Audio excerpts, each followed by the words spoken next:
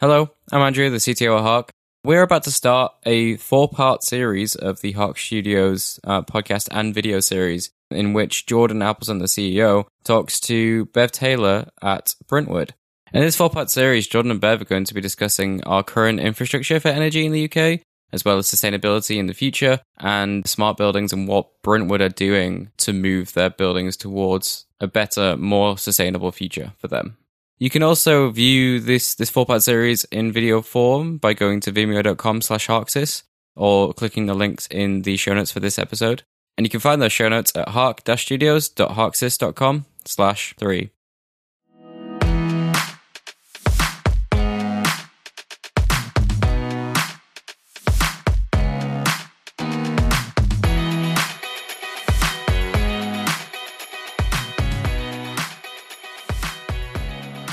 Hi, I'm Jordan, the CEO of Hark. I'm here with Bev from Brentwood, and we're here in the Bright Building, MSP's Bright Building in the heart of Manchester Science Park.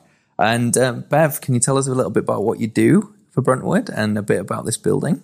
Yeah, sure. I'm the Director of Energy and Environment for Brentwood and MSP.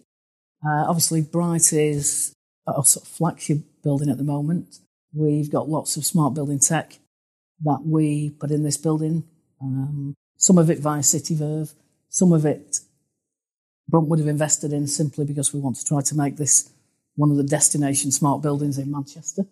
As you know, it's doing pretty well so far. The sensors all over the place. Yeah, sensors all over the place. And I think that's one of the key things for us is around having a sort of a demonstrator building where we can let people touch and feel the tech. Mm-hmm. Sometimes it's a lot easier to try to get buy-in for these things if you've got a pilot building that you can utilise as a demo project. And see how they work as well, because some technology, it's not necessarily tried and tested, for especially in the industry where you've got... People are kind of risk averse to buying something that they can't see a return on investment. It's not about sustainability for certain people. It's about sustainability and cost-effective sustainability. So, yeah, I totally get that. It's been nice to kind of take one of those sensors off that thing in there and see what it looks like. It's got a USB-C port on one of them. Yeah, absolutely. And I think you hit the nail on the head when you said that. Some of it is very much at the R&D end of the spectrum. Some of it is tried and tested, and some of it meets in the middle. Yeah. Having somewhere where we can sort of incorporate a lot of that, and we can show people the evolution, if you like, from this is bog standard, this is the direction of travel type tech. Really useful for us as building owners, but really useful when we're talking to our customers about where we think the world is going in general. And certainly, you and I have spoken before about smart buildings. Yeah. You know, we know they're coming. Yeah. We know that it's a necessity. Well, they're here. Yeah, they're here. We're in one, yeah. In order to have a smart city, we've got to get this culture of smart buildings. But for some people, the early adopters all over it, for lots of our customers, it's very new. So there's a requirement almost for us to go on a journey with them to try to influence as much as we can as a responsible landlord. Yeah, absolutely. And at the end of the day, like for them, they get the benefit of operating greener, so with that sustainable energy element. And I guess with the cost savings as well, you can pass that on to some extent. And so, yeah, I mean, it's been really interesting because we've just been talking about something like this Tesla battery pack behind us as kind of one of the things. And you just said that it actually takes the building completely off grid for how long? So at the moment, the battery is scheduled to take us, the entire building will be off grid between 4:00 today and 7:30. That runs Monday to Friday. And it's very sort of specifically between those times as it covers, again, I think I've mentioned to you that in the commercial world, the energy day is built of sort of red, green and amber periods. Mm-hmm. And the prices relate to, it's fairly cheap during the green period, it gets a bit dearer during the amber period, and it's extortionately expensive during the red period. Yeah.